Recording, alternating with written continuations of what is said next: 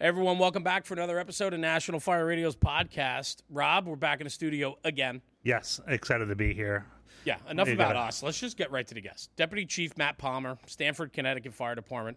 Chief, thanks for joining us. Thanks for having me. You're always welcome, man. You and I have met a few years ago in Stamford. Yep. I've gotten to know you guys in Stamford, Frank Dossimo and the guys down in the shops. The best. I'm an apparatus guy. They are the best. They are the best. They are.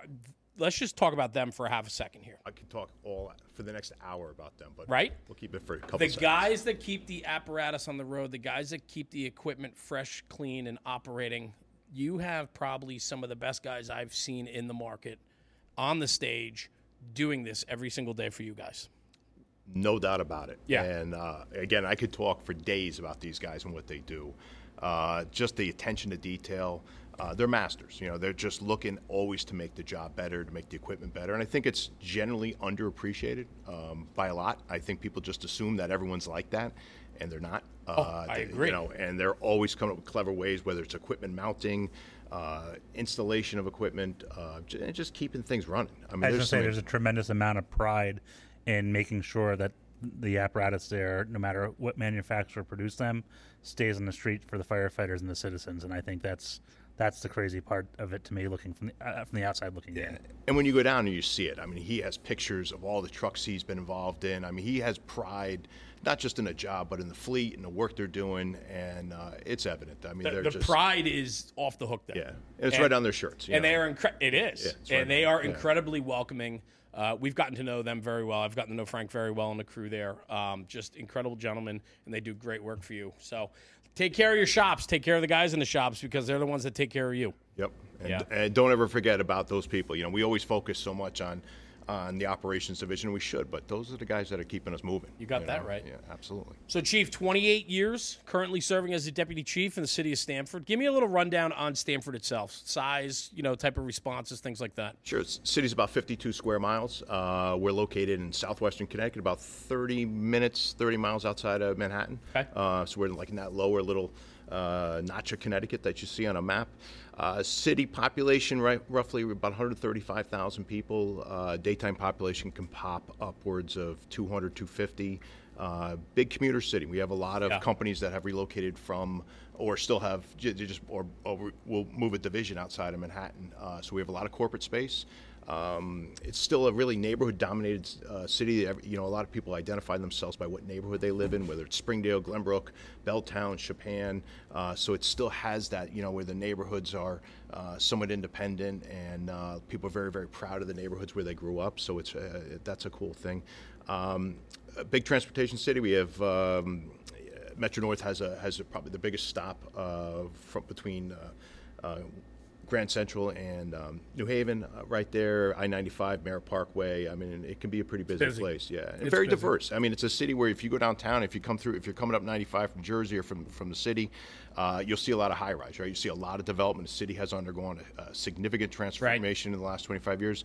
And conversely, you can run up to the north end of the city, up near the New York border, and you're on properties that, old goat paths and some big estates, and you would think you were somewhere in Vermont at times, So it's a very, very diverse city. We still have about a significant area up north where we have no hydrants, so we still do tankers. People downtown don't realize that, or people realize Stamford Fire Department does a tanker shuttle, but yeah, we do. We still have areas. Seen it firsthand. Yeah, and we actually have some very, very good videos that have been out on YouTube that we've shared with people, and some good process that we've learned from other departments and put together in productions. But yeah, we're confronted with everything from urban to suburban to areas that are.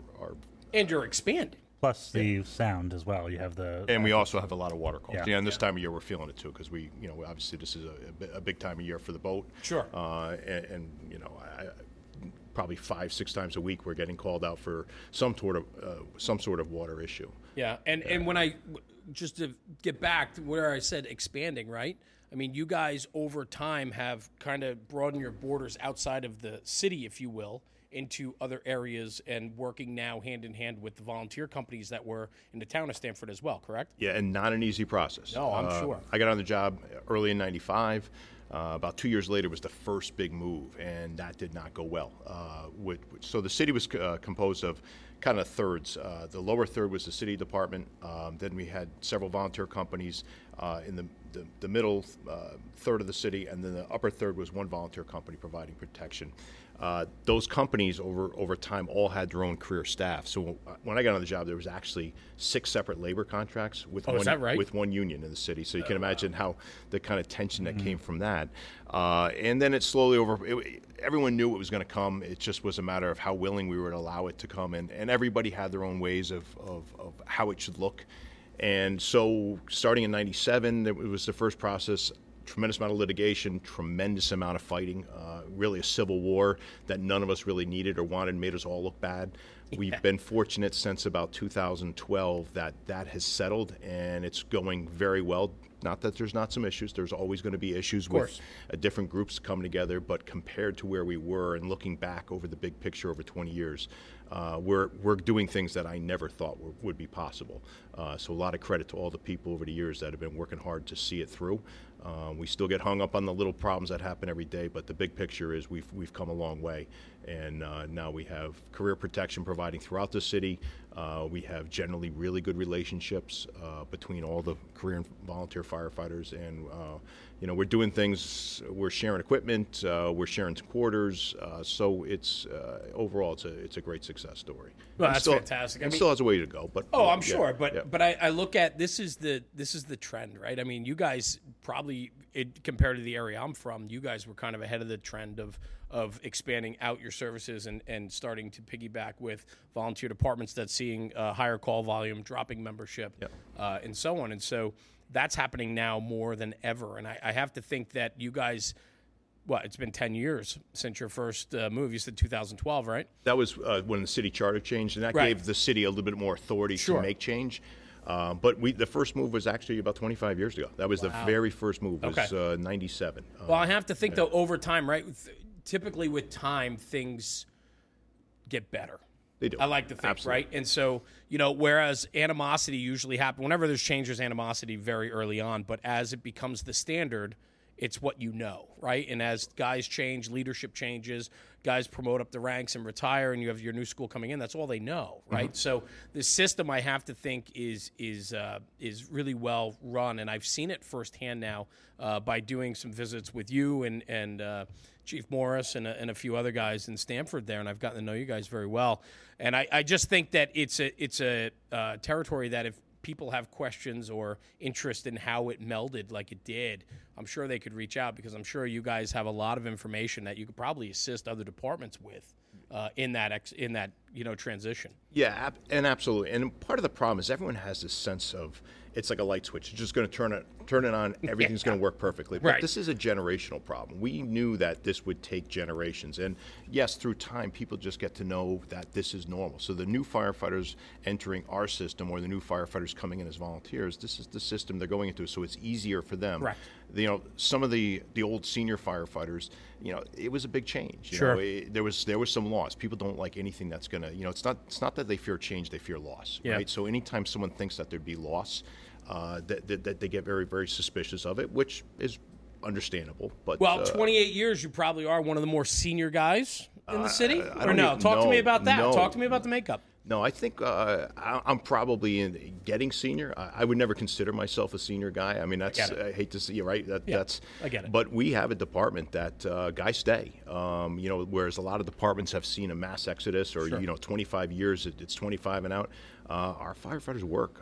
We just had a number of senior members leave at 40 years. Oh, no kidding. I don't know if that's going to be me, but so we have. So I'm definitely not. I'm still kind of probably in that upper 2/3. But we've hired a lot. But compared to some other departments in Connecticut, Bridgeport, New Haven, Hartford come to mind, where their average age is significantly lower than ours. But our firefighters have stayed working, and I think it's a tribute to the department. It's not a perfect place. We have our problems like anybody else, but generally speaking, it's a good job. It's treated me well. It's treated my coworkers well. I can't imagine just knowing some of the history with the growing, I'll call it growing pains of Stamford, like the diplomacy that you had to get in that into that time to, really like tactfully approach situations, because especially when you said it right here, they don't fear change, they fear loss. So how do you like the back pocket skills to be able to, quell that fear of loss to help change happen is probably, I mean, I can't imagine what that was like. It's a tough gig. Before I was promoted to deputy chief, I was a captain, and one of the assignments I had was moving into one of the volunteer stations. We had, because of the dispute, we were actually living in a trailer. Right. And we were there supposedly for a year. It ended up being like 7 years. But at some point, we had to move forward. And they were moving us into what's the Turner River Fire Department had 2 stations. My company was moving into their Station 1. That was not easy. No one wanted it from both sides, but it was happening. So being the captain of that station trying to do it, the best thing we could do is just treat each other with respect. And that's easier said than done. Sure. Because although I may have that philosophy, a lot of people doesn't maybe mean the work other guy does. Exactly. But we did, and we just started with basic communication. And like anything else in the fire service, look, we have a common bond. We both like the fire service. So whether we're paid or volunteer, we still think this stuff is cool. Yeah. So we can figure out a way. And the way we figured it out was just do training. Let's come up with some common drills. And that's tough too, because sometimes from the volunteer side, they don't want to show some of their deficiencies, and I get that. They're not doing it like their we guards are. up. Yeah.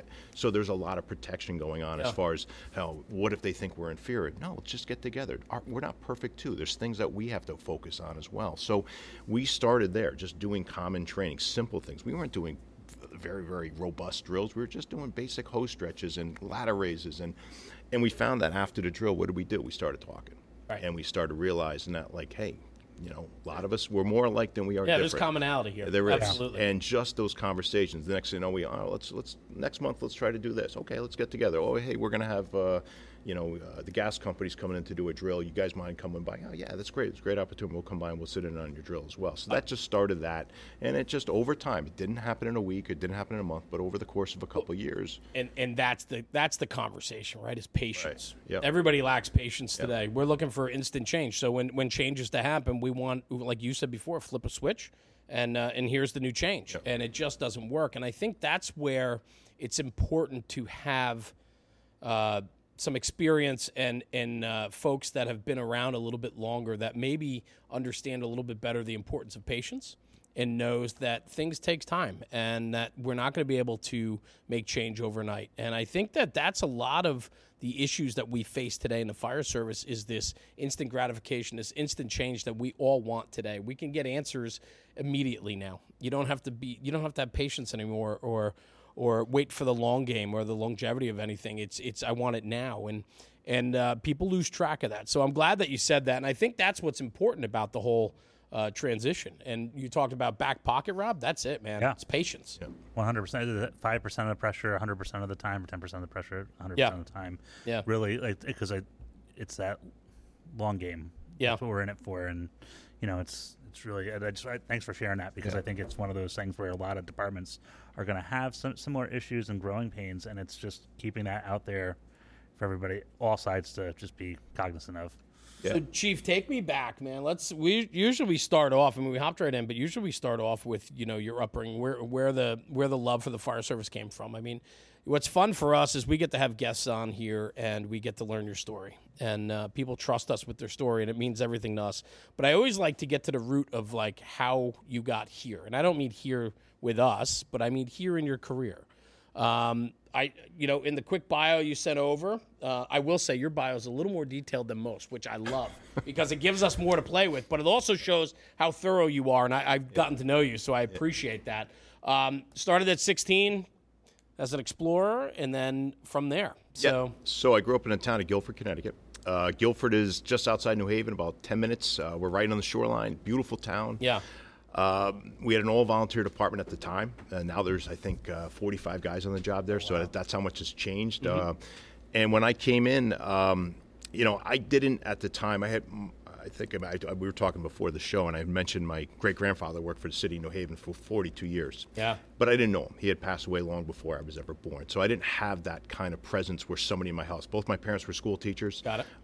So I didn't have anybody that was mentoring me in the fire service other than friends that had parents that were volunteer firefighters in town, and then they became junior firefighters. So what happened? I was 16 years old. I just got my driver's license. I had time on my hands. I had this whole world in front of me. And one of my friends was a volunteer. There was a fire in town. I started asking him a lot of questions about it. And he said, if you're interested, why don't you come by? We have an explorer post that's run through the Boy Scouts. if you want to, we're having a drill. Why don't you come up and Thursday night we'll go to the drill. And I went up and it just clicked for me. It was like within an hour. I was like, wow, man, this is amazing. I just felt like this was it for me. And my parents weren't real happy with that at the time because I think they had ambitions of me going on and doing architecture or something like that. But the fire service was it. That sounds exciting. Yeah. So exactly right. Yeah. So I think a lot of us have probably had that conversation with their parents at one point in time. I let my parents down all the time. Yeah. Absolutely. Exactly.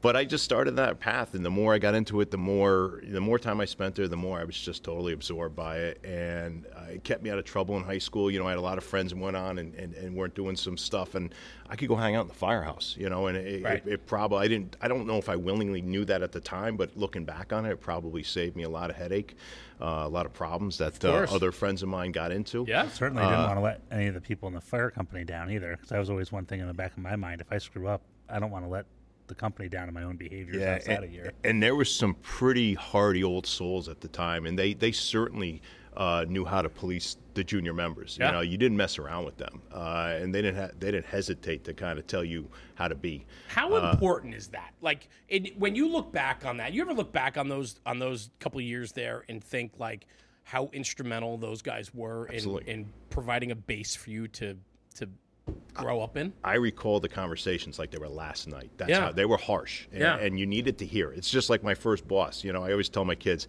you wouldn't believe this guy, and God rest his soul, but the conversations he used to tell us, I mean, it's no different than in the firehouse. If you stepped out of line, they made sure you knew it.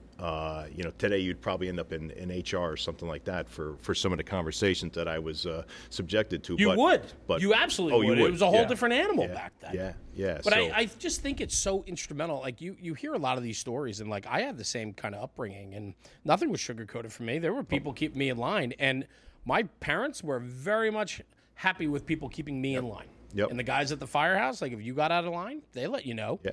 You know? The chief up there was a gentleman by the name of Charles Hershaft. He's still the chief today. He's still going. He's now the career chief. But I'll tell you what, as sharp as they come. Yeah. And he let you know his expectations, and if you fell short, he let you know you did it. So I'm grateful for those kind of lessons. Yeah. Because they gave me a lot of good direction moving forward in the fire service. Yeah. So getting back to so I got out of high school, and again, to disappoint my parents, I didn't go on to college. Huge mistake. People out there don't follow that. It took me 17 years to get my degree as an adult, so that was a huge mistake. So I stayed, and I just started taking tests. And, I was fortunate. I was hired. The town next door had a small career department, town of Brantford. I was hired in '94 as a career firefighter there, so that was great. To me, that was the world because it was the next door neighbor that had a career department. Got it. And it was like the next step, right? The downside is there was only 5 of us on the job at the time. One was the boss. There was 2 guys in the engines and two guys on the medic unit, and the medic unit was always out. So you had a structure fire, and you had 2 on the engine. In that town. So there wasn't a lot of places for me to go, and because I had gone out taking tests everywhere from Boston to New York. Boston was my spot. Everyone knows I'm a big Boston buff, and that's a whole nother story in itself. But Stanford sent me an offer about 6 months after I was on the job in Brantford. I knew at the time Stanford was considerably more money, a lot more opportunity.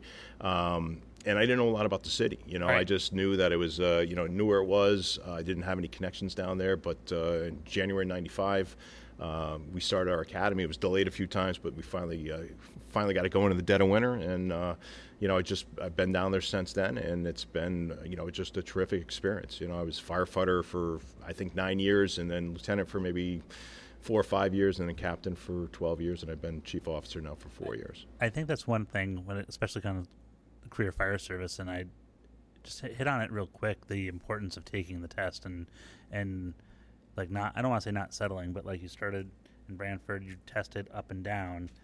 And I talk to people all the time who are like, I want to get on the job, I want to do this, and I tell them take tests everywhere, and they're like they'll get locked into a geographic location, and I feel like they are just doing themselves a disservice.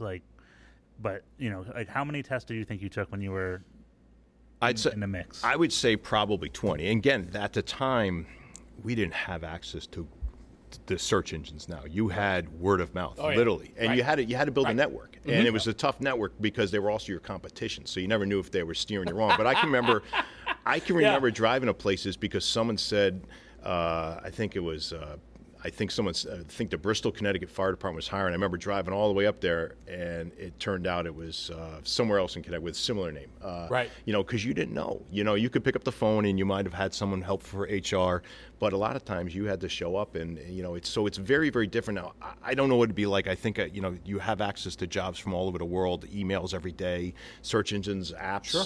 But at the time, it was all word of mouth, and you had to trust and have a good network of people. I'll say this. For all the guys I tested with, the whole group of people we got, it kind of became our own little society. Everyone went on to the job.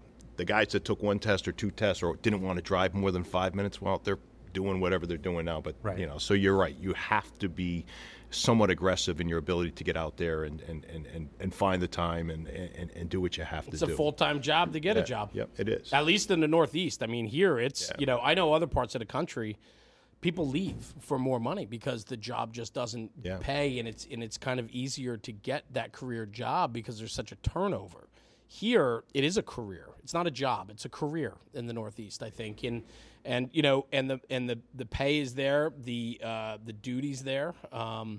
And so on. So, but I know kids in my firehouse right now, young kids that are testing anywhere and everywhere they can. Yeah, and they're going to get hired. Yes. You know, they're going to get hired if they have that attitude. But if That's it's right. someone who's very selective, or I don't, Well- you know, then you don't really, your head's not in it, and it's probably not for you anyways. Yeah. Because if you do get on the job by luck, you're probably not going to have both feet in, and you're going to be more about benefits, about, you know, hey, I get paid on Thursday, rather than believing that this is Absolutely. you know, something that a special place that you're going to be part of for the next 25 or 30 years. So coming up through 95, you get hired in 95. You go through the academy. How big was your class? We had 20 of us. Oh, nice. Yeah, So is that a good size for Stanford? It was at the time. They hadn't hired in like 5 years. There actually had been some firefighters laid off before us. There was a bunch of political nonsense going on. So we were the first class, I think, in 4 or 5 years. So there was that. They followed up with a class of 12, and I think 3 more off of that list. You have guys still on the job with you from your quite original a few. class? Yeah, quite a few. Good. Yeah. And on a side note, my uncle was a career fireman in Stanford. I can tell you all kinds of stories about working I bet with you them, can. so, And, you know, yeah. and that's what I love. You and I met a few years ago at the shops down by Frank. And then when you said my last name, you were like, oh my gosh, like and it was just fun to make that connection because it was kind of crazy for me growing up. My uncle was a career fireman for a long time. My father volunteered with him up in Turner River, the volunteer house, before my uncle got hired, and then my father moved to New Jersey. And I'll tell you a story about that in a minute. But he never really talked about the job much. And as a kid growing up who was absolutely in love with the fire service, I wanted to hear him tell me all these great stories. And I never got much from him in regards to the job. Yeah, I think that's, we used to say, people who talk a lot have never really done, and people who do don't generally talk. So it's about being somewhat reserved towards the job. I know my kids rarely hear anything about my occupation, and now they're teenagers, they don't really care. But, I got to tell you some stories about his uncle because... Oh, boy, here we go. No, because he was a big influence on me. I'd love to hear him. And so Jeremy's uncle, John Donch, retired as a lieutenant. And John was like an old, traditional, and I don't mean to say old like in a negative way, but I look back kind of like I mentioned my first boss, about someone who kind of told you the way it was, and they didn't really sugarcoat it, and you needed to hear it. So here I was. I had 6 years on the job. I was voted as the president of Local. President of Local 786. I was 29 years old. I didn't really even want to tell anybody I was that young. And I had 6 years on the job. And here I am, the newly elected president of the Local. We had about 260, 270 members on the job at the time. And I've got an executive board, and my executive board is all like 30 years to my senior. And your uncle's one of them. Oh, no kidding. So you can imagine these executive board. I mean, there's 10 of us on the executive board. Here I am sitting at the end, and I'm the kid. And I think there was one other member who had like 5 years, about 5 years to my senior, but everybody else were 30-year members of the job in the Local.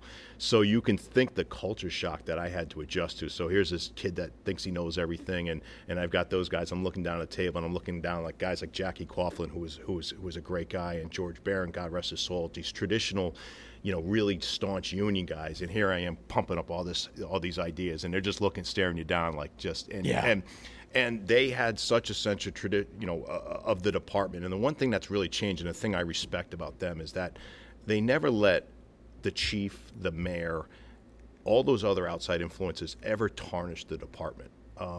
That's different now. We allow people to crap on the department, and it's not acceptable.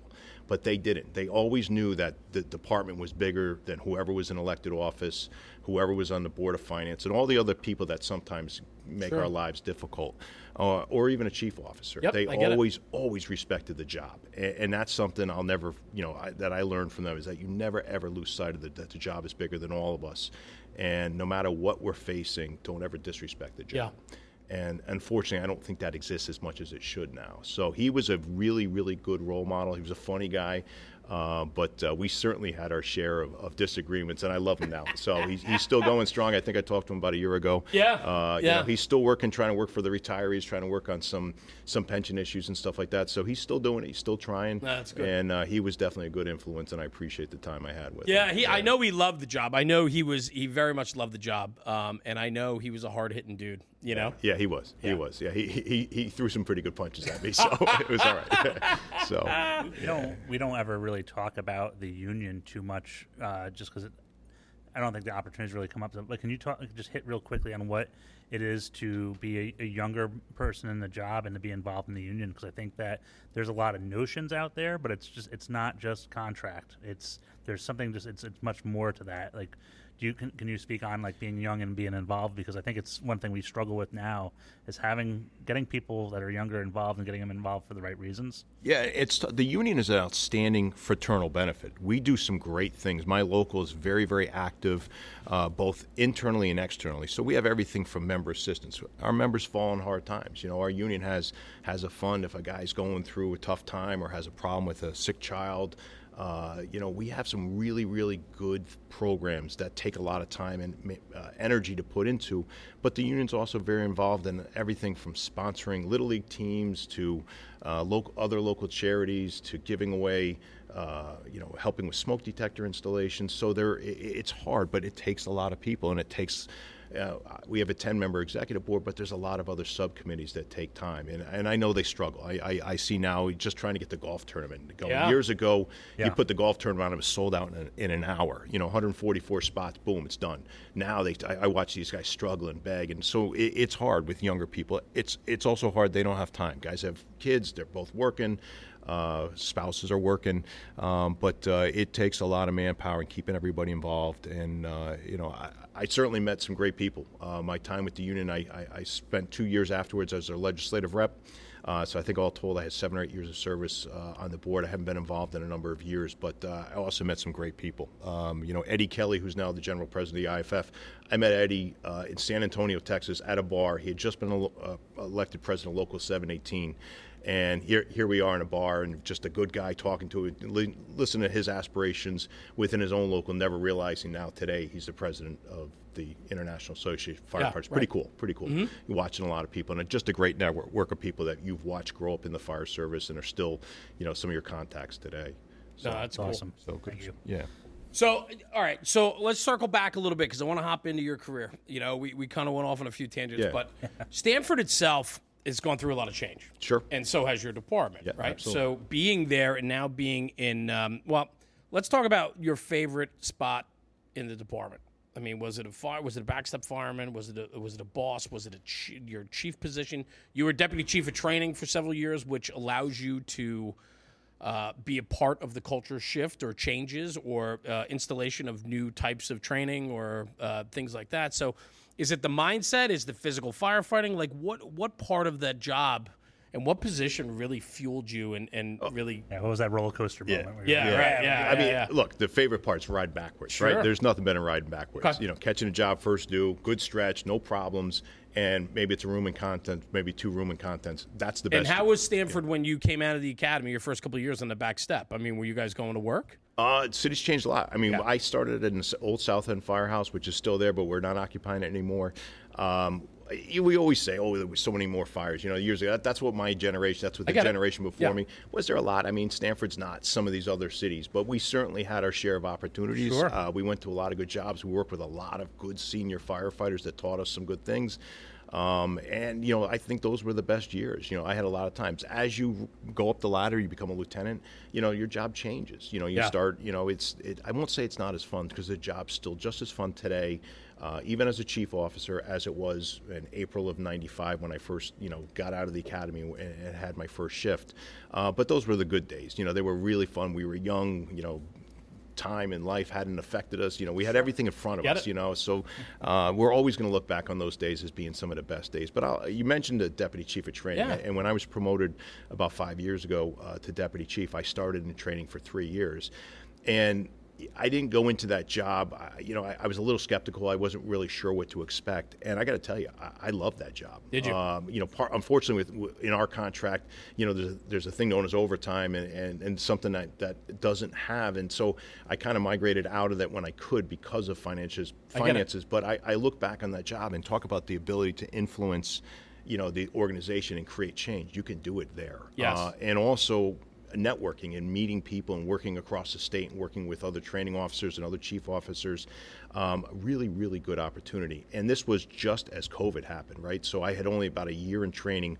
I was also the health and safety officer for the department, and all of a sudden COVID comes in, right? And COVID starts in New Rochelle, New York, on the East Coast. Yeah, right around the corner from you. Right around the corner. Yeah. So, of course, it's quickly, and Stanford became by March 15th of 2000, COVID central. So it was a great experience, and I don't mean that, as far as having to endure that and weather it and come up with process procedures, some of which I would question whether it was the best practice now, but at the time we didn't know better. Oh, you didn't know, right? Yeah, we didn't know. Now I'll criticize even some of the stuff that I signed off on as probably not necessary, but there is a learning process that goes on with this.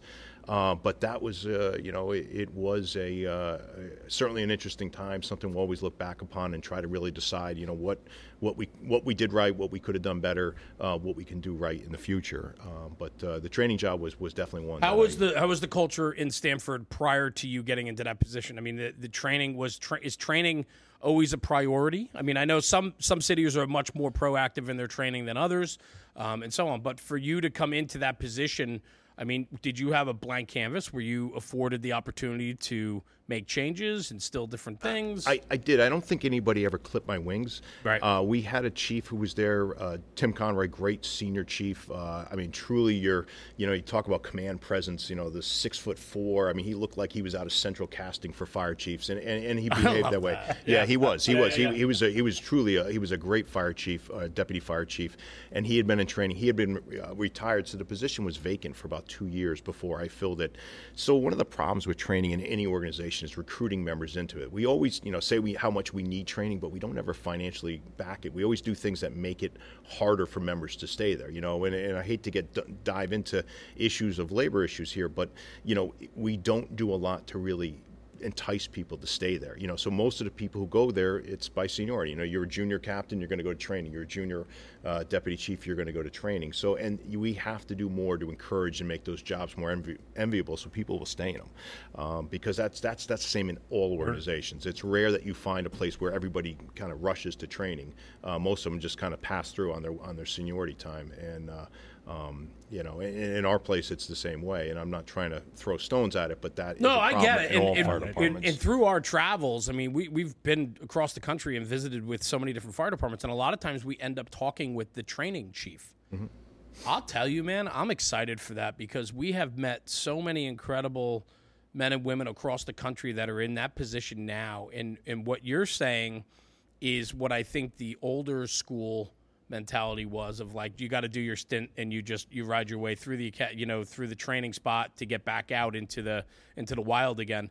But we're seeing, like, I've met so many incredible and dynamic and proactive training staff or chiefs in charge of training that are there to they're bettering themselves so that they can better their department, which is exciting to see. It's a culture shift. I think the example that just comes to mind that's like just so bright is what we saw in the Woodlands. The Woodlands. I was going to say that in Texas. Absolutely. Yeah. He was stellar. It was a young chief, excited about training. Mm-hmm. He travels all over to better himself so he can learn and bring it back. I think a lot of times you talk about training, most training chiefs or most people in the training bureau are done learning. Mm-hmm. Yeah. They stop learning. And I struggle with that because I look at like our local fire academies now that are teaching the Firefighter 1 course, and you look at some of these fire instructors haven't been on a fire engine in 30 years. Right. And they're teaching tactics and considerations and basics, but things have changed. The instructor staff and the people that are making those decisions need to change with the times. Yeah, and the idea of lifelong learning always sounds like something good that someone says in a speech, but they don't always live out that. I think it's true. And I look at myself. One of the things that training exposed to me was how much I had forgotten. And when you run an academy, that's the thing. When I ran a couple of academies, and I oversaw that, I oversaw that. And I had some really, really good people that were doing the day-to-day operations.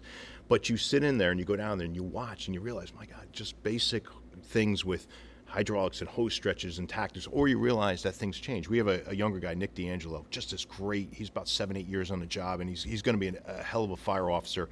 But he's out there, outside of Indy. I'm trying to think. I think it's McCormick's place. He's out at that school. He's up in Seattle. I mean, he's teaching all that. Fire Department Training Network. Exactly. Yeah. You know, those guys are out there, and they're showing you things. And look, a lot of some of the techniques they're doing, does it work for everybody? No, because not everybody's on the same page, and you can't have one guy doing this and another guy's a senior guy. But just if you take little bits of what they're teaching, it's pretty amazing. And you're looking at it, it's like, hey, there are better ways. You know, we are learning, we are evolving.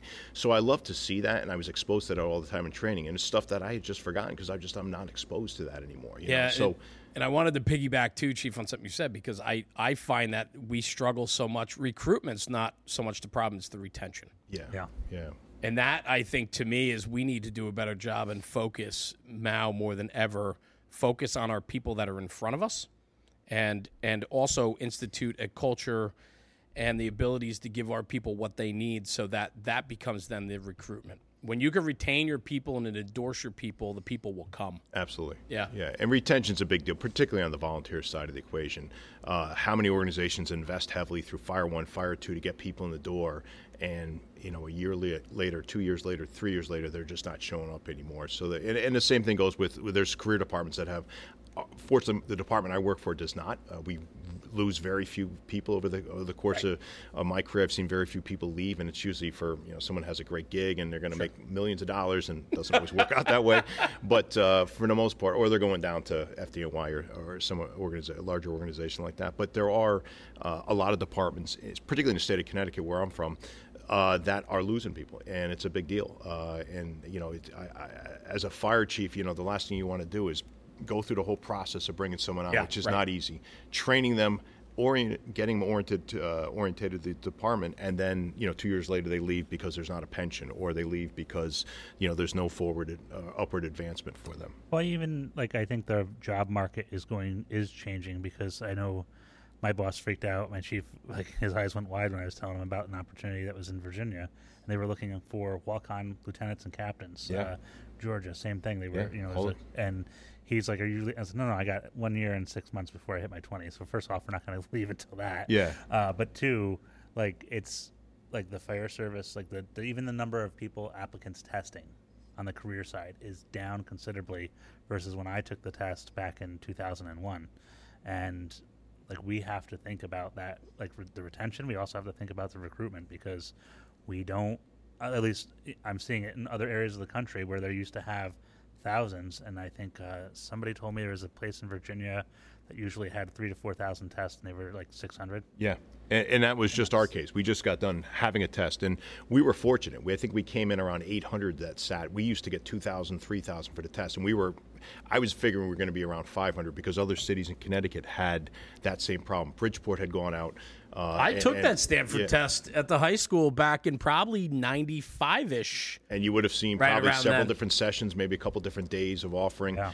And now you can look, there's departments saying, all over the country you look. And I just got back. I was at the National Fire Academy the last 2 weeks. Which I wanted to talk about, too. We could talk about, but I was with chiefs from all over the country, and we were talking about, and I don't care if you're in Southern California, if you're in Georgia, or if you're in New Jersey, they're all having that issue. Now, the question we have to ask ourselves, is this just an anomaly? Is this just a little blip on the radar that's telling us, post-COVID, what COVID made getting, for not certainly for me, but for a generation younger than me, that working from the foot of your bed is the way to be, right? You've seen that. You get yourself a little dog, you live in a little studio apartment, and you're going to work from the foot of your bed and make $10 million a year. That's that right. became enviable, to the point where I'm telling my kids, like, don't do that. You guys got to have a skill. But there's a whole generation, and I think we're seeing the results of that kind of mentality now translate to the fire service, where you're not seeing those numbers. So we don't know. And I hate to be very vague with that, but that may be correcting. We may see that come back in years. If not, we'll really have some concerns we have to be prepared for. But we do have to look at it now. I find that I'm just from the sake of the discussion, I think I'm afraid it's going to be a long-lasting problem. My personal opinion of how I've watched the list change and, just across the country, I'm paying attention to it. It seems like this is going to be, because it's not just one area like a department's having an issue. There's that, but then there's also departments that are, oh man, we've had tremendous growth in our county and we need to put 6 stations on with this staffing. So I think it's going to be a problem nationwide for the next couple of years. I'm like, do you feel that, or you wouldn't say, or? I'm definitely concerned, but I still think we're going to draw people into the fire service, and maybe the numbers will cut out some of the people that truly weren't really into the fire department, or maybe they just were attracted by the fact that, hey, I know a fireman and he works 8 days a month. Yeah, exactly. Those kind, which quite honestly, if they're not showing up anymore, that's fine, because that's a problem. That's been a problem for people who were attracted to the fire service for the wrong reasons. But I'm definitely concerned, but I just want to give it a little more time to see if it doesn't start to correct itself a little bit. Yeah. So. Talk to me about the National Fire Academy, right? So, we talked about furthering education. You were in a position, now you're back on the road, which I'm sure you're enjoying. Definitely. Right? Shift commander now, right? I do. So it's been a good opportunity. It's a pretty good gig, right? Yeah. So it's probably one of the better seats in the city, I'm sure, right? Yeah, it's certainly not. It's certainly not without its frustration. Oh, of course. Yeah, there are no easy days anymore. But you're still furthering your education 28 years in, and things like taking advantage of the opportunities to go to places like the National Fire Academy. Just speak to that a little bit. What that means to you, and then the relationships that come out of that, and the educational piece that is there as well. Yeah. So I just literally got back Friday. From 2 weeks down at the National Fire Academy, which I'll be the first to admit, this was my first day there. I've been in the fire service, over 35 years of service now, and that was the first time I actually stayed on campus and took courses there. So I'm somewhat ignorant to what the National Fire Academy is all about. Now, the reason why I was there is I'm part of the new class for the Executive Fire Officer program, which is a fantastic program. I was very fortunate. There was 2 classes. This was the entry. The first class you go in under EFO. There's 5 modules that we're going to have to achieve over the next probably 3 to 4 years, depending on the academy schedule when it gets locked down as far as when they're going to offer all the courses we need. But this was your first on site, which is for 2 weeks, and it seems like 2 weeks seems like, oh my God, it's going to be an eternity. And the first day I got down there, I'm like, oh, this is going to be awful. Yeah, you're just watching the clock. But I will say, I was with 12 of probably some of the finest fire officers in this country, and I was the only guy from the Northeast. I'm sorry, there was one, Jim Smith, who's chief of Ocean City, Maryland, Ocean City, New Jersey. Sorry, Jim, was also in the class. But outside of him and I, there was really nobody else from the Northeast. So we had people from Southern California, from Oklahoma, from Georgia, from South Carolina, from Illinois, from Wisconsin. So it was this great cross-reference of people who were all like me. They were all deputy chiefs, some were chiefs, all had around the same time in the fire service, all really, really kept wanting to learn and understand more. And we wanted to learn from each other. We had 2 fantastic instructors, a retired chief from New Jersey, and Daryl Jones, who's still the current chief in Pittsburgh. So we had 2 fantastic instructors leading us. But we spent 2 weeks just talking about issues, and there's plenty of curriculum that went on as well, and a lot of work. Anyone who thinks that we're just down there having a vacation would have been very, very disappointed. But we learned a lot from each other, and I just found these just some of my classmates to be just listening to them do problem solving and listen to their challenges. And we also realized, like, we're all in this together. We mentioned before the show, we were talking about this great talent pool that exists in the tri-state area, and we have this great feeder of the FDNY that gives us some really, really great experience and people with that in the fire service, but all across our country. I realized, the guys coming out of LA or coming out of Atlanta. I mean, there are some really, really talented people out there in this country. I don't always get the exposure to them. So the NFA gives me that exposure, and I'll say this to everybody, because I wanted to go down there hating it. I just the whole concept, and even though I applied for it and stuff like that, and I'll say this, it is such an underutilized resource, and there's some great programming down there. And for us in this area of the Northeast, it's a 5-hour drive for me. For guys from Jersey, It's a 3-hour drive, and it's something that we really should utilize more, because I think and they'll tell you it's really underutilized by the fire service. Yeah, and the relationships that come with it. I mean, you have a sounding board now of peers that you can lean on at any time now for any issue that you might come across in your career. Absolutely. And moving forward, we're going to be in this program together. There's about 100 students who started this year altogether. And so we're going to be taking various classes together. And so you do. But the whole point, besides making yourself a better officer and continuing to learn, but is building that network. So when your problems come up, whether it's, what's the big concern right now? We're worried about electric vehicles and what are the best practice for EV going to be? So you can start picking the brain and talking to a guy in Southern California. What are you guys doing for that? Big thing for us is command. Right. How we transition command. Fire chief in Corona, California, he runs his entire command from the front seat of his truck. For me, that would be absurd. How could you run a fire from the front seat? But I talked to repeated, different chiefs from California, and for them, they're looking at standing in front of the building. That's absurd. So, look, it's the same job, and I can't fault them for doing it differently, and I appreciate learning from them. And as they put it, hey, look, we run wildfires, and we're not standing in the middle of the wildfire when we're running it, right? So they do have some good points as to how they can do incident management, in a setting, even though it sounds very foreign to me. But I'm always willing to keep my ears open and understand that they're doing this every day, and they're doing it well. So there's no reason why I can't at least consider looking at change in my ways as well. I was going to ask you, the Executive Fire Officer Program, what is it? Like, I mean, it sounds very grandiose, like it's got a good name, but like what's the I don't want to say the purpose, but what's the objective of going to this program? So EFO has been around for a number of years. They just changed the curriculum. There was what's called the Legacy Program, which stopped last year, and now this year just started their new generation. I don't know what they're going to actually call it, but this is the entire new curriculum. It used to be a 4-year program. Now they're looking at ways to try to make it a little bit more same curriculum, but try to get it going a little bit faster. But the program is designed for developing deputy chief officers into chiefs or chief officers into being better chief officers, for no other way of saying it. But in order to apply, there's a bunch of curriculum. You have to have your bachelor's degree. They look at GPA. They look at your length of service. Right now, you have to be a deputy chief or above, or an administrative chief or above within an organization. So they're not, unfortunately, and the problem is a lot of the times, by the time a chief is done training, they may be ready to retire. So ideally, you'd love to capture a captain who's who's aspiring to be a chief to get in the program. I don't think that the program will allow it now because there's such competition to get into it. We were told about 1,200 applicants for this year's class, and they let about 100 in. So you're only letting about 10% in, which is cool for us that got in. Hell yeah, man! But, it speaks to your tenure. It speaks to your experience. And sitting in the room I was with, and by no means I was far from the smartest person in the room. I actually felt like times like, well, why am I here? Because I was with some really, really sharp people, and I love listening to them. I love, and we became fast friends. And I think for the most part, the other thing you're walking away, we talk about networks, but it's also friendships. You're gonna walk away with people that, hopefully I'm going to their promotions when they become chief. Hopefully, we keep those relationships up, and awesome. And it fuels you. You go back to Stanford and you're ready to go, man. Yeah, but the guys don't want to hear that, right? Well, he's back. Sure. He's back from the NFA again. For sure, but for your own every day when you get out of bed and put your feet on the carpet and it's time to get going. I mean, it's experiences like that fuel you to want to make this job better. Yeah, and I think that's the point.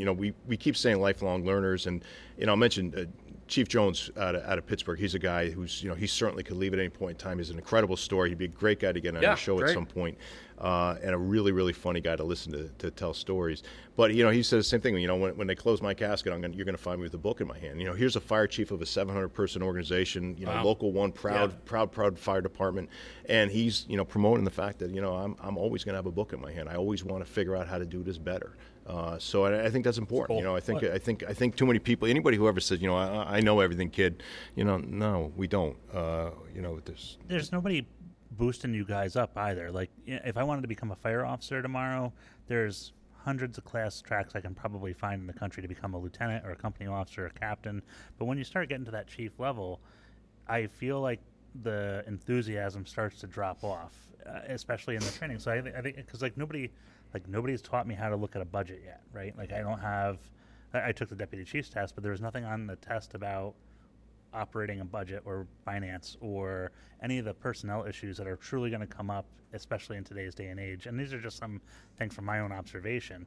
It was, the scenarios were based on a warehouse type fire. It was actually, it reminded me of the Charleston incident. And then a lot of reading comprehension. But there was nothing, to me, I look at what my previous chiefs and chiefs I know and what they've dealt with on a day-to-day. And talking to Mike Turpak as an example, there's just great guy. Yeah. Nothing in that exam booklet from New York State was anything that I know of what a deputy chief is. And it covered the 1% of running a fire incident or an emergency incident, but it didn't go into that. So I think it's great that you've gotten to this program because it doesn't seem like there's anything out there to really boost up a fire chief once they're getting into that position. Yeah, and on top, ironically, you mentioned the budgeting issue because it should scare hell out of all of us. And look, the firefighter listening to the show is like, I don't want to know about budgets, but at some point, if you stay in the game long enough, you're going to have to learn because that's a reality. And there's actually a class, and it was going on last week. It's a 6-day class that specifically deals with that. And so it's and again, I was just as ignorant, not realizing, they have a class on that. They have two instructors who are fantastic at teaching very, very dry material and making it workable for people. Because look, that's not easy stuff to sit through. It's worse than having to listen to me on National Fire Radio for an hour. So, but we might give you more than an hour. You're doing pretty well, Chief. So it's an incredibly undervalued resource, and I think all of us should just look at it. And on top of it, it's a good place. If nothing else, you're going to go there and you're going to be exposed to firefighters from outside of your normal area, and you might make some friends, and you might even learn something about other operations that you didn't think were possible. Got it. So. Well, good deal. I mean, that's it, man. Furthering yourself, making yourself better, which makes the job better, right? If you're in a good place, you bring that to the job gets better. Yeah, agreed. Absolutely. So let's get you back on the street, right? City of Stamford. We talked about it early on, right? The makeup of the city and so on. Notable incidents. I know you guys have had a few over the past few years that I've known you. Yep. One in particular, which I thought was of great interest that I wanted to talk about. And so let's get back to the street view of what you do on a regular basis as the citywide tour commander. Take me back to that submerged vehicle during a snowstorm in the Sound. So that was February 1st, 2021. We had a nor'easter coming in. I actually came in early that day. Group 1 was their group before. They had a fire. They called me back at 4 in the morning. So, I'm driving in the snow. It's, the storm started early. You knew it was going to be a crappy day, you know. So, and I live about an hour away, so it's a rough ride in for me. We get in, normal shift. And, for us, nor'easters are not uncommon. No different than for you guys in Jersey or in New York. Mm-hmm. We're used to them. But being on Sound, anything's possible. We got to watch the tide. We've got to watch, the wind.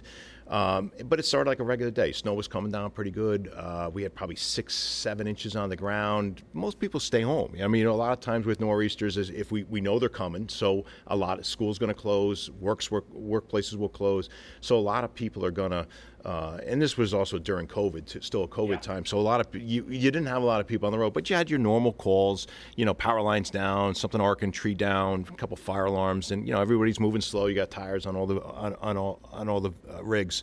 So we get a call around, I want to say about 2 o'clock in the afternoon, so middle of the afternoon, for a report of a truck in the water. And, you're like, well, maybe it was somebody dumped a car off, they stole it. It's in a city park. There's a boat ramp not too far from there.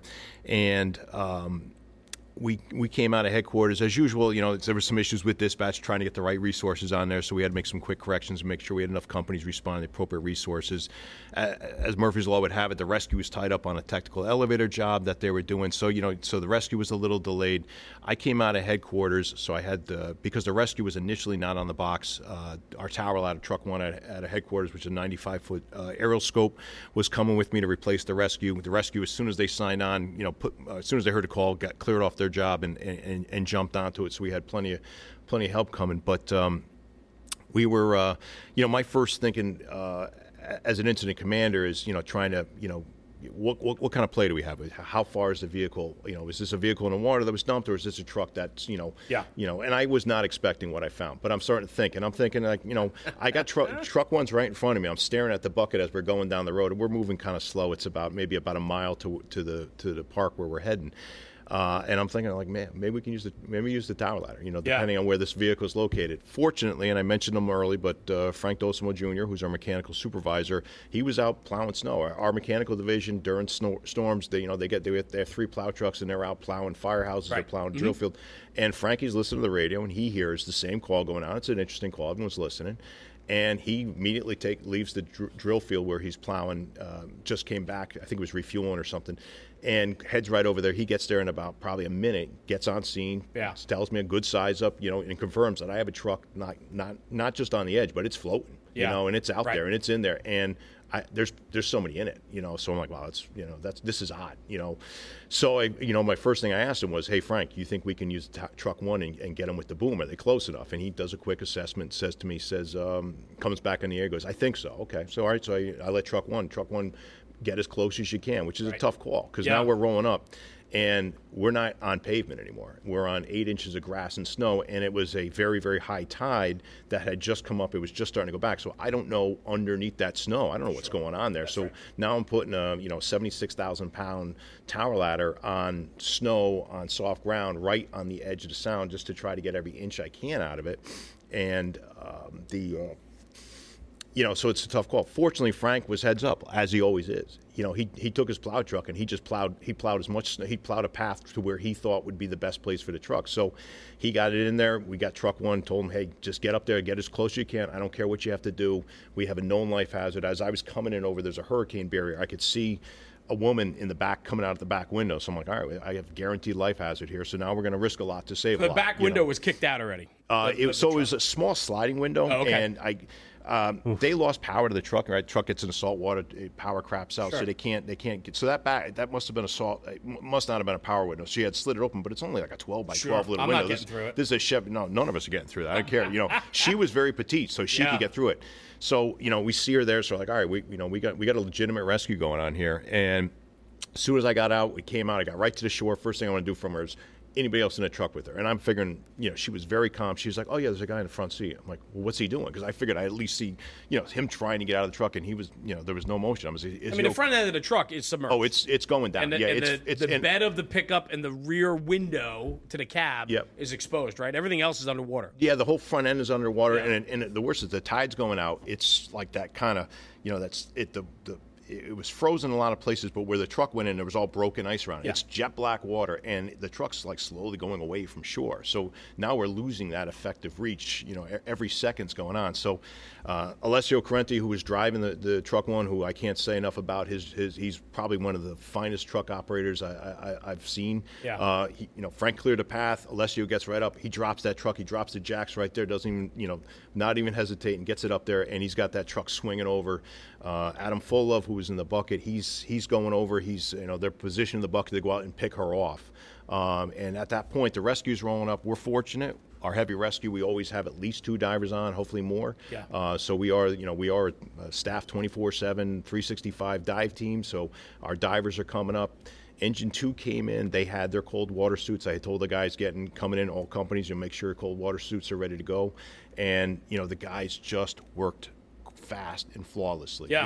We had I had a game plan in my head, and you can have every plan in the world in your head, and getting it to the vision to reality in the field isn't always easy. And you say things, and guys sometimes don't always understand what you're telling them. But this case, this was like everyone knew what we had to do, and they did it very, very quickly. So they swung truck one out. They were that thing was creaking. It was right at capacity to pick her off. They got her without issue, and then we had to focus on getting him out. And the problem is, as soon as she came off the back of that truck went from just like slowly submerging to like hyper submerge. And I'm sitting on the shore watching this, and I can see him now in the back window thinking like, this is going to be tough. We're going to have to smash at a window. At that point, I had 3 firefighters, one from truck 1, 2 from engine 2 that were in the water. Chad Titus, Brian Rosario, and John Calandra were all in the water in the cold water suits, and they're grabbing a Halligan bar, and they're just trying to break glass to get this guy out because they're seeing the same thing I am. This truck's going fast. Yeah. And we're literally watching it, and as I'm watching, this truck is going real fast now, and they're swinging. And now they're making these swings.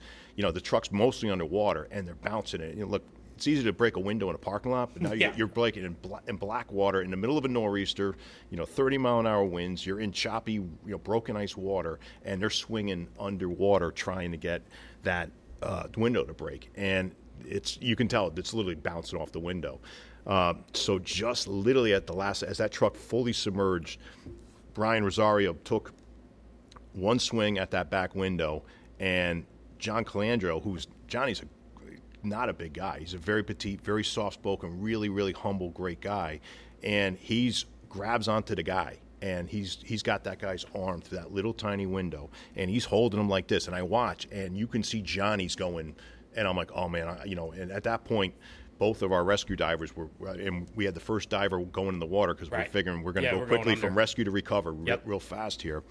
And Brian gets one last swing, and literally at like scene out of a movie, Brian gets one last swing in, that window breaks, and I don't even know if Brian realized it broke, but it did because John, just at that point, John just felt the guy come through, and John yanks this guy. And again, John's not a big guy, and this was a big guy.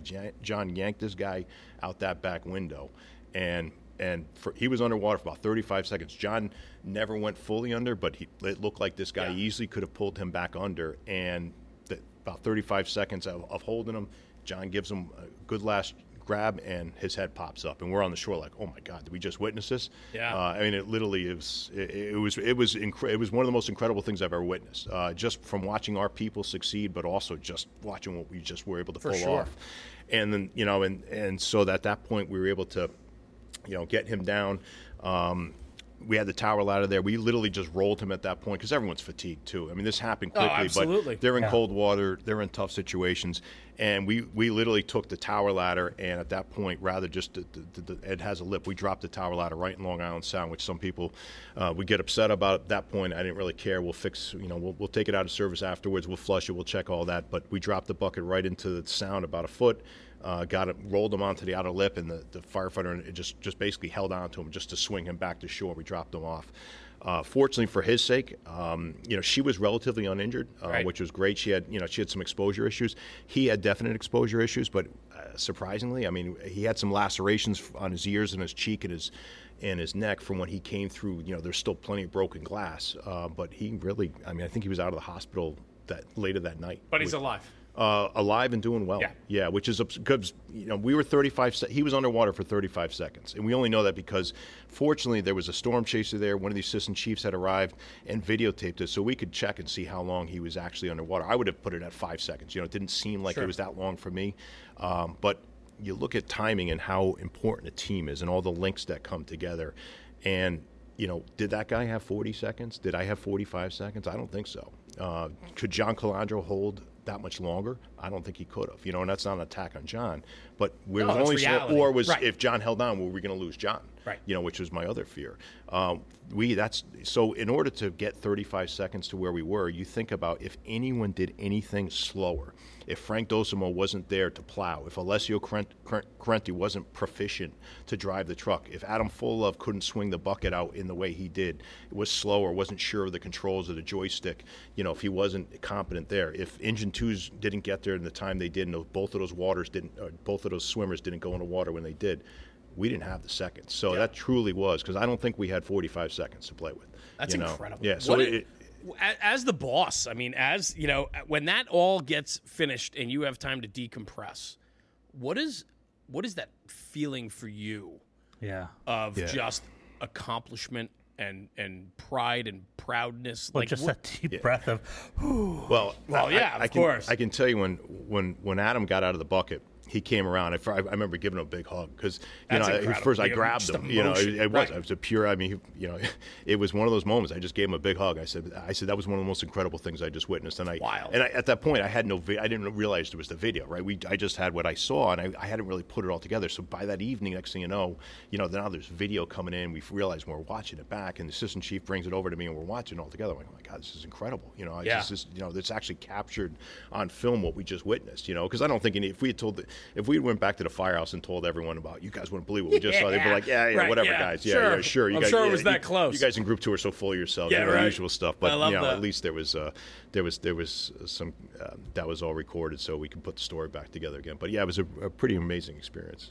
Was this? I know in the notes here it says White House visit for Medal of Valor. Was that the same call or? Yeah, it was actually.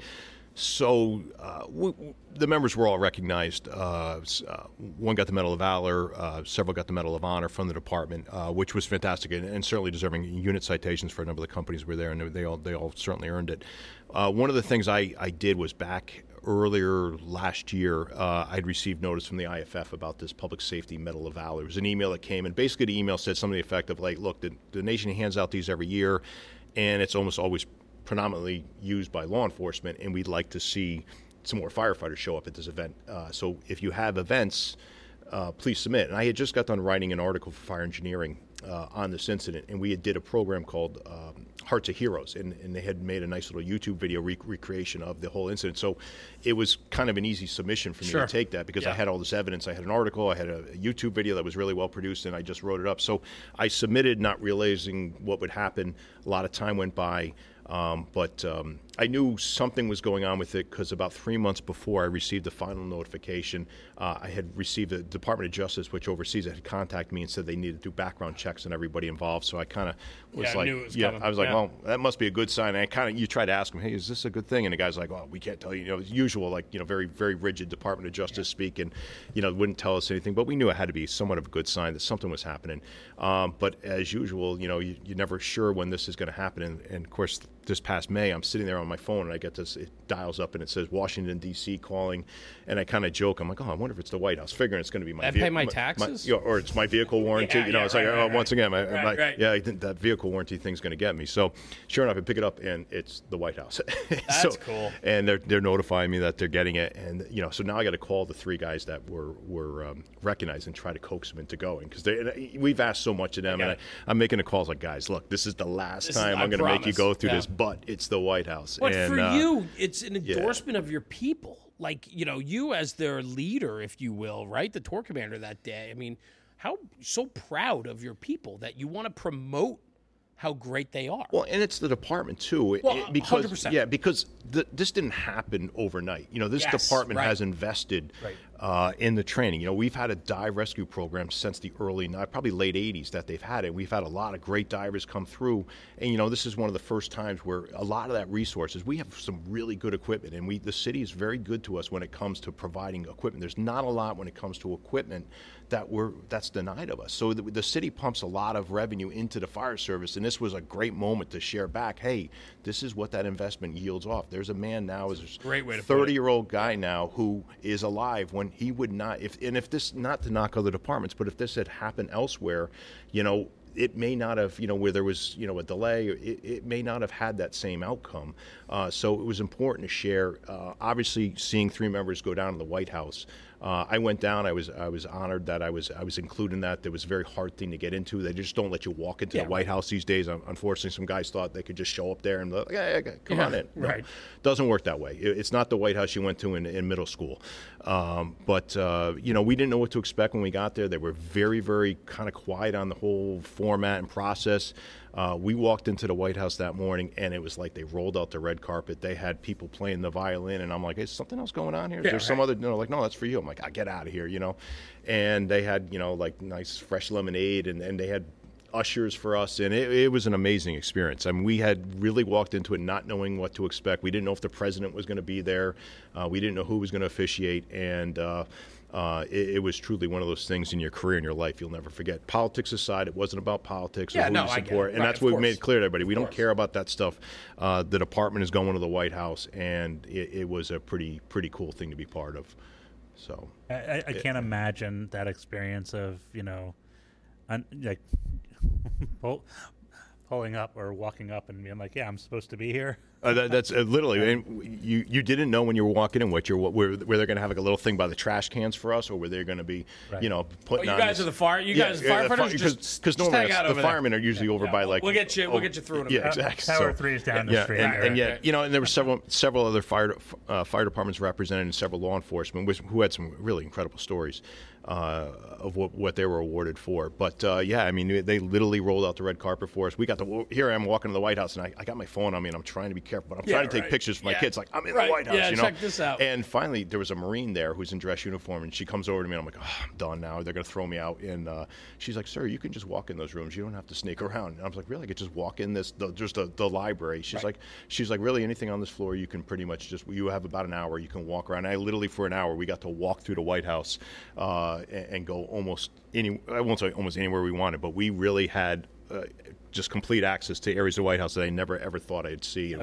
It was super cool. Yeah, it was cool. A highlight of your career. Bonus points if you guys talked about how you would stretch or search in there, but no, we did not actually. I don't think, and we got to meet the president too, which we weren't expecting to. Awesome. Yeah, so it was good. We got to. I mean, it was neat to see. And again, it's not about politics. It's about making sure your department's there, and it put a great light on the department. It's an endorsement of your department. It's an endorsement of your people. Absolutely. And the time and effort that's put in to do your job correctly. And it's just awesome. Going back to the training aspect of where this conversation happened before, like your members performed to the lowest denominator of their training that day on a high-risk scenario. Mm-hmm. So that lowest denominator was pretty damn high. Yeah. For them to be able to get that tower ladder into position, pick that woman off, get the swimmers in the water, and be able to, because there's no class in, hey, swing a Halligan at a glass underwater as a vehicle sinking. Right. So all these things came together, and or how to set up your tower ladder, on 8 inches of snow after a high tide just might have undermined the grass, and you're right on the edge. And a lot of people challenged that. A lot of people said it was a bad idea. I said, look, it's one of those things where we'll risk a lot to save a lot. Well, when there's two people in a truck and it's going underwater, you're going to risk a lot. There's no reason to second guess it. Yeah, we had 0 deaths that day. That's what I would. Yep. So. Hey, man, we got to make decisions all day long, right? Yeah, we do. We make decisions. And there's always going to be people who are going to question it. It's okay. And there's always people that don't make decisions, too, right? Yeah. So we're entrusted to make them. We make them. So that's awesome, Chief. What an incredible highlight for your career and for the Stamford Fire Department, for sure. Let's talk about you just a little bit more, because I know how comfortable that is for you, and you love to focus on yourself. But something I learned about you that I did not know was this Palmer's Dollhouse. Oh, yes. So Matt Palmer, that is you, and Palmer's Dollhouse is also you. It is, in fact, me. This is not. I'm the guy, guys. This is not a guy like if you have a daughter and you're looking for a dollhouse for the, that's not what this is. This isn't a side hustle of making doll furniture. Your daughter's gonna become a firefighter. Right. I mean, this is that training house of fire behavior, smoke behavior that we see all over the internet these days. Talk about that a little bit. I find this to be a very fascinating, and I actually, in fact, just to preface this conversation, I stopped you from telling me because I wanted to be surprised by this conversation. I didn't want the background on it. Yeah, there's a lot of interesting history. It did not start as part of it. It was one of those unplanned things. I had an opportunity to do a training class with PJ Norwood, who's now the director of training for the Connecticut Fire Academy. PJ does a lot of FDIC work. He's a great guy. He's an old friend of mine. And we were going to do in Cheshire, Connecticut, where I used to live, we were going to do a training class on fire behavior for the fire department.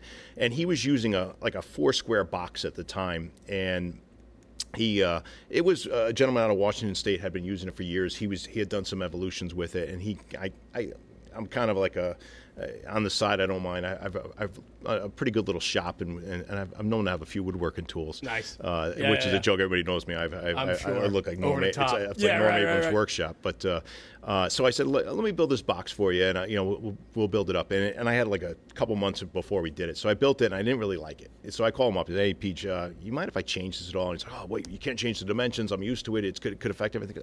All right, I'll keep the dimensions of the inner boxes the same, but I want to kind of do some stuff with it. So I was like, let me play with it. And he's like, he was kind of reluctant, but he goes, well, we'll see how it goes. So I kept my son and I would pull it out of my garage and we'd start working on it, and it's OSB. So if you make a change, well, it was OSB. Now OSB is probably $500 a sheet, but at the time it was still pretty cheap. But so we could modify it. But I decided to put a pitched roof on it.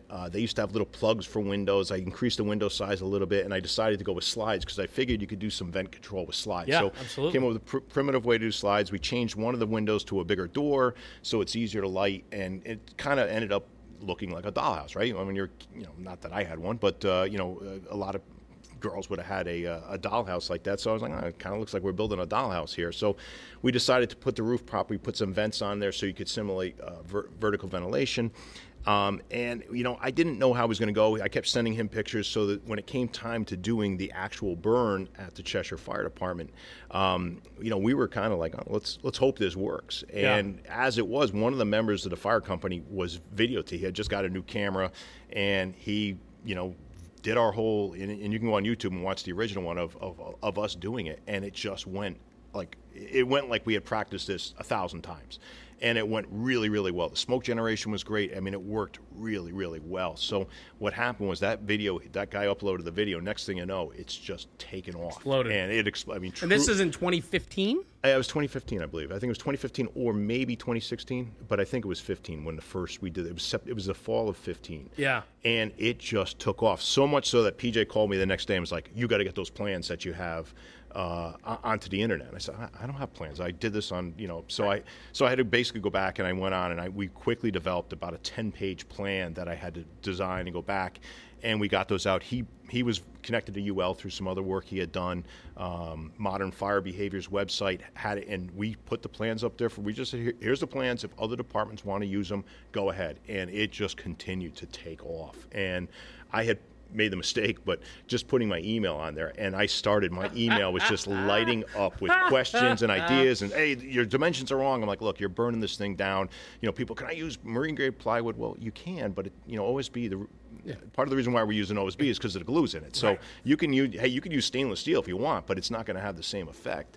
So, but I mean, my inbox was just lit up, and it was cool because at first it just started from, tri-state area, but then it started Texas and California and questions, and then it started, South Peru, Chile, Canada. It's incredible, and you're like, the reach, right? We started just keeping track, and after like 200 different locations, we're like, I'm not even keeping track anymore. And I'll say this to this day, I still get emails today because my email's still on the original plans that are circulating through a bunch of different websites, but I will still pick up, open up an email, and I'll try to answer every one of them with questions, and they're all usually very good intended questions. But I will tell you, like Guam, Israel, Germany, South Africa, I'm just amazed at the reach and the number of fire departments that have picked this up and done it. Los Angeles City, they tagged me. I was logging into social media one day, and I got tagged by LA City FD, and it's thanking me for putting together these plans. And LA does a thing with both LA City and I think LA County does it as well with all the recruit classes. They're broken up into different battalions, and that's one of their projects is they have to build it as part of their assignments in the recruiting academy. So it's cool. So I'll sometimes get an email from a LA City recruit asking me some questions about assembly because it's part of their project. I'm like, that's a pretty cool thing. Absolutely. So awesome. Yeah. Now, the original intent of this, right? Yep. Like the intent of building the dollhouse was for what? The intent was to essentially teach a basic fire behavior class. Right. If you're teaching Fire 1 or Fire 2, right, what we have, it's very much you're opening a book, you're in a classroom somewhere, and you're teaching a bunch of people who are brand new to the fire service just about fire dynamics, smoke travel, fire behavior. Right. And you're trying, so this was designed around giving a more of a practical component to a fire behavior class. It was never, ever, ever, underline that 5,000 times, about interior fire attack. But somehow, some way, it became somehow known as that we were trying to replace hose line stretching or live burns with a dollhouse fire. I don't know where, I kind of have a good idea where it came from. Yeah. But how that happened, I'll have to let the people who promoted that theory, because that was never, ever our intent. And now when you look at the plans, it's very clear. I had to go back and revise the plans. It's clearly stated, like, over and over again, this does not supplant fire live burns. This is not about that. This is about, but it did unfortunately cause quite a commotion in the fire service that I was not expecting. So from something good and a valuable tool that was created in your driveway, which has reach across the globe, of course, along with the good comes the bad. Oh yeah, there's even T-shirts. You know, I don't think they sold too many, but I even saw. It was a friend of mine who put it out, so I won't say his name. But there was even T-shirts mocking it. You know, like real fires, not dollhouse fires and stuff. And I was saying, well, we're not trying to take away the live burns, buddy. You know, that's not what in any way, shape, or form what we're doing here. But that, hey, look, maybe the amazing thing is, like, as a fire service instructor, and like what we know about our new generation of firefighters, like, this is a very much addressing that cognitive ability for them to learn. Like, they get to see it, they get to smell it, they get to feel it. Yep. Like, so we're doing everything that we're supposed to as fire service instructors, and that's the one thing that, like, boggles my mind about it, is that, like, we're hitting all these points versus a dull PowerPoint or some slides where there's no context, and now you get to experience this and hear it. And that was it was about that classroom, right? That classroom was always awful to sit through. So it was just adding a component that if you're teaching a fire behavior, fire dynamics class, or here's the other scenario, your public education, right? In October, we'll start to see a lot of our community engagement, right? That's our week that we have coming up, and most of we fill up the month with different activities. But think about your open houses when the fire department wants to show even the effect of close before you doze, right? That's a big campaign about trying. We see it all the time, pictures of doors open, doors closed, and a big difference. But you can use this as something for the public. So if you're going to have your open house, wherever you are, in Connecticut, that you can use this as your open house tool so that you can show a demonstration. It doesn't take much. It's an incredible visual representation of what occurs on a larger scale in a fire. Right, and that's all it was about. Right. But it did somehow migrate to somewhere else. I'm just floored that came from you.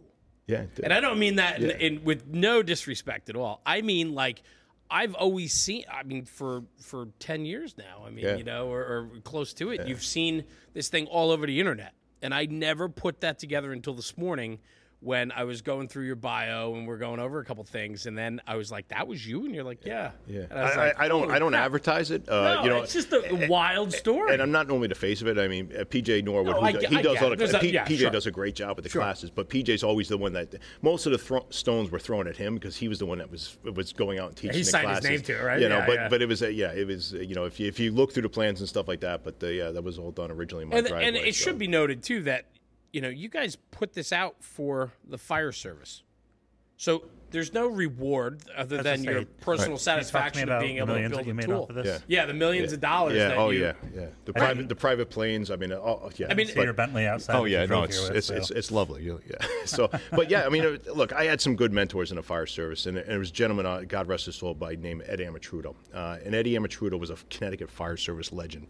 And I happened when I was about 19, 20 years old, and I was trying to get hired and going through interviews. Eddie happened to live right down the street from me, and he literally gave me, when I say he gave me the shirt off his back, I didn't have a tie. The guy gave me a tie out of his closet. I still have it to this day. No kidding. And Eddie's since passed on, but he's one of the nicest guys you meet, and he was humble, and he was always trying to talk about leaving the fire service a better place you found it. So the way, and I appreciate, Eddie gave me my footing, probably helped me greatly first get hired by a fire department, and certainly the department I'm with. And so how do we honor people? How do I honor my father, who was a teacher? Or Eddie, who was a mentor of mine, and it's like, put it out there. I don't need to make money on this. Everybody wants to always monetize the fire service. We see that now with private training groups and everyone, and there's nothing wrong with it, but there's no money to be made on this anyways. There was never a business plan but you put it out there. You try to leave the fire service better. It was an idea. You want to throw stones at me because you think I'm replacing, live burns. That's crazy, but that's not what this was ever about. And I love that was the theme of this last hour and a half or so, was that you always want to leave it better than you found it. Absolutely. That's how we started this conversation today. Right. And here we are still at the same point. Right. I think that's so important. I think it speaks to your upbringing and the influences early on in the fire service and teaching you about what this is all about. And I love to see you pay that forward, right? You being here today and sharing your story with us. We could talk for hours and hours, and it's a testimony to the love and passion you have for firefighting, and I appreciate that, and thank you for that. No, thanks. That's awesome. Yeah. So let me ask you this. This is kind of something new that I want to start asking our guests going forward. Right? There's a lot of negativity in some regards to how bad the job is today. Mm-hmm. We never talk about. It's harder and harder to talk about how good it is because everybody always focuses on the negative, right? We're always focusing on ourselves. We're focusing on the negative. You're here today talking about leave it better than you found it, and it's not about you, it's about the greater whole. What for you going forward do we need to be talking about, and how do we reach that? How do we have that conversation to still tell people how good this job is? So the problem we have is that we don't do critical thinking. And I know that sounds like a big word and sounds like something I'd carry out of the NFA, but we don't. We just listen to somebody. Look, there's always a carnival barker in a firehouse, right? There's always that guy who's got a big mouth, but you got to start asking questions to quantify that. When someone says something's bad, understand why. Some people are empowered. Fear is a weapon, right? And if they make you afraid, that's their power. And it's used all over. It's used by chiefs. It's used by labor. It's used by a lot of different. It's used by politicians all the time, right? That's the nature of politics in this country, and it transcends into firehouses now. Be careful of allowing someone to make you afraid. They're always going to find a villain, so you can be afraid of them. So that empowers them. But I'd ask guys to just quantify that. Find out when someone's and hold that guy accountable. When someone says the world's going to end because this is going to happen, and then it doesn't. The next time they tell you the world's going to end, hold them accountable to that, because that happens every day in firehouses where there's certain people that'll just try to scare you about things. So we've got to start asking tough questions of really why, if something is bad, if we're in a toxic relationship in a firehouse, is it really justified? Maybe it is. Maybe there are places. Maybe there's a chief who's just a tyrant, and you know what? Then he'll come and go. Just like a mayor, they come and they go. We remain. I've watched that. Your uncle probably told me that many years ago, and he's right. Yeah. And they will come and they will go, and the department will still be here. I will come and I will go, and the department will still be there. None of us are that important, but there is a toxicity that exists in the fire service, and I can't understand it because it's one of the greatest experiences that any of us will ever be allowed to have happen. Yeah. And you try to tell guys, look, when I always look at it, it's like a train track. When you get on the job, you get on, the train just dropped you off at the station, and all you can see in front of you is track. As far as you can see, it's like there's like two mountains on the side, there's a sun that's just rising, and nothing in front of you is this infinite track in front of you. And that's how you look at your career. You think it'll never end. And for most of us, hopefully, it's a long ride. But at some point, that track actually bends around. You can't see it because of the curvature of the earth, but it does come around. And it's going to come back, and you're going to get dropped off at that same station that you came in on. And hopefully, for all of us, it's 35 or 40 years of bliss. But it does. And I know this. When you get off that train, when that train comes back to drop you off again, you're going to wish you were still on that ride. You are going to wish you were still on that ride because it's the greatest ride you're ever going to be on. And please, when it's over, you are going to wish. And I know so many retirees now in there that will tell you, I left too early. I missed the job. And they do. So when you're here, understand that. Try to make the best of it. If the chief's doing things, well, I can't always explain why they do what they do. It's usually not completely arbitrary. But you know what? That chief won't be there forever. If that mayor's giving you a hard time, that mayor will not be there forever. But the job will be there forever. It will always be there. And, you're going to wish you were there. So try to not get so consumed in what one person tells you is bad. Because, they're just trying to, that's their power over you. Try to be smart in that. Try to ask tough questions. And again, it goes back to a critical thinking process. We don't always do that in the fire service. So I just tell guys that's our challenge. Understand how good you have it, because it is an awesome experience that we're all part of. And know that when it's over, you're going to regret if you didn't give it everything you had and didn't get everything you could as far as enjoyment out of it. Beautiful. So, well, I think on that note, man, that is just an incredible way to sum up this last hour and a half conversation we've had. Chief Palmer, thank you, brother. Yeah, thanks for Matt. I appreciate you being here today, Jeremy, making the trip down from Connecticut to join us in the studio today. I just appreciate your friendship and today, really speaking with you and getting to know you just a little bit more. Means the world. And I appreciate what you guys are doing, because I know what you guys do involves risk too. It does. You're putting out something there, and there's always someone who's going to say, "Oh, they should be talking about this," or "They said this, and I don't agree with that." But we have to share information. Sure. Just like I mentioned, Sure I'm in a room full of chiefs, and there's 12 of us, and we're from every inch of the country, which is by design. And you know what? We all do it a little differently, but we all do it well. And we can't be afraid of someone else's opinion. We can't be afraid of something that Jeremy says or Rob says if it disagrees with us. We just have to try to understand it. And maybe after it that seed's planted, we can understand that maybe it's an option for us. But we seem to attack things when they're different or they're not exactly what I was always taught. We can't allow that to happen. And so I appreciate what you guys are doing. You're sharing a good fire service message, and you're connecting us like we've never been connected before. Beautiful. One of the things that I loved I wrote it down when you talked about executive fire officer program, and it was all across the country. And I think that, I actually listened to Quarterly More this morning, Firehouse Vigilance, talk about it and how we've made the world smaller in a good way. And we're knocking down the gatekeepers who used to be there that like had this, and sometimes it was for the good, sometimes maybe it wasn't for the good, but like now we freely can express and exchange information. Yeah. And I think that's incredible. So, yeah. It's awesome. No, it's a good thing you got going here. So, and thank you, Chief. yeah, no, I appreciate the opportunity to come down. And hell yeah, man. Well, you always once on, you always have an open invite. So we'd love to do more with you down the road. And we only scratched the surface on a 28-year career and 35 years in the fire service. We didn't even touch fire trucks, right? We could talk I know, fire truck stuff all day. Well, so. but we also have some other content coming out, apparatus innovation stuff that I was going to tap you on down the road. So we will certainly get back to that because I do know that you have an incredible love for fire apparatus like I do. Yeah, so and Rob. So Yep. we appreciate that. But Deputy Chief Matt Palmer, Stamford, Connecticut. Matt, thank you, brother. Thanks, appreciate guys. you being Thank here. you, Rob.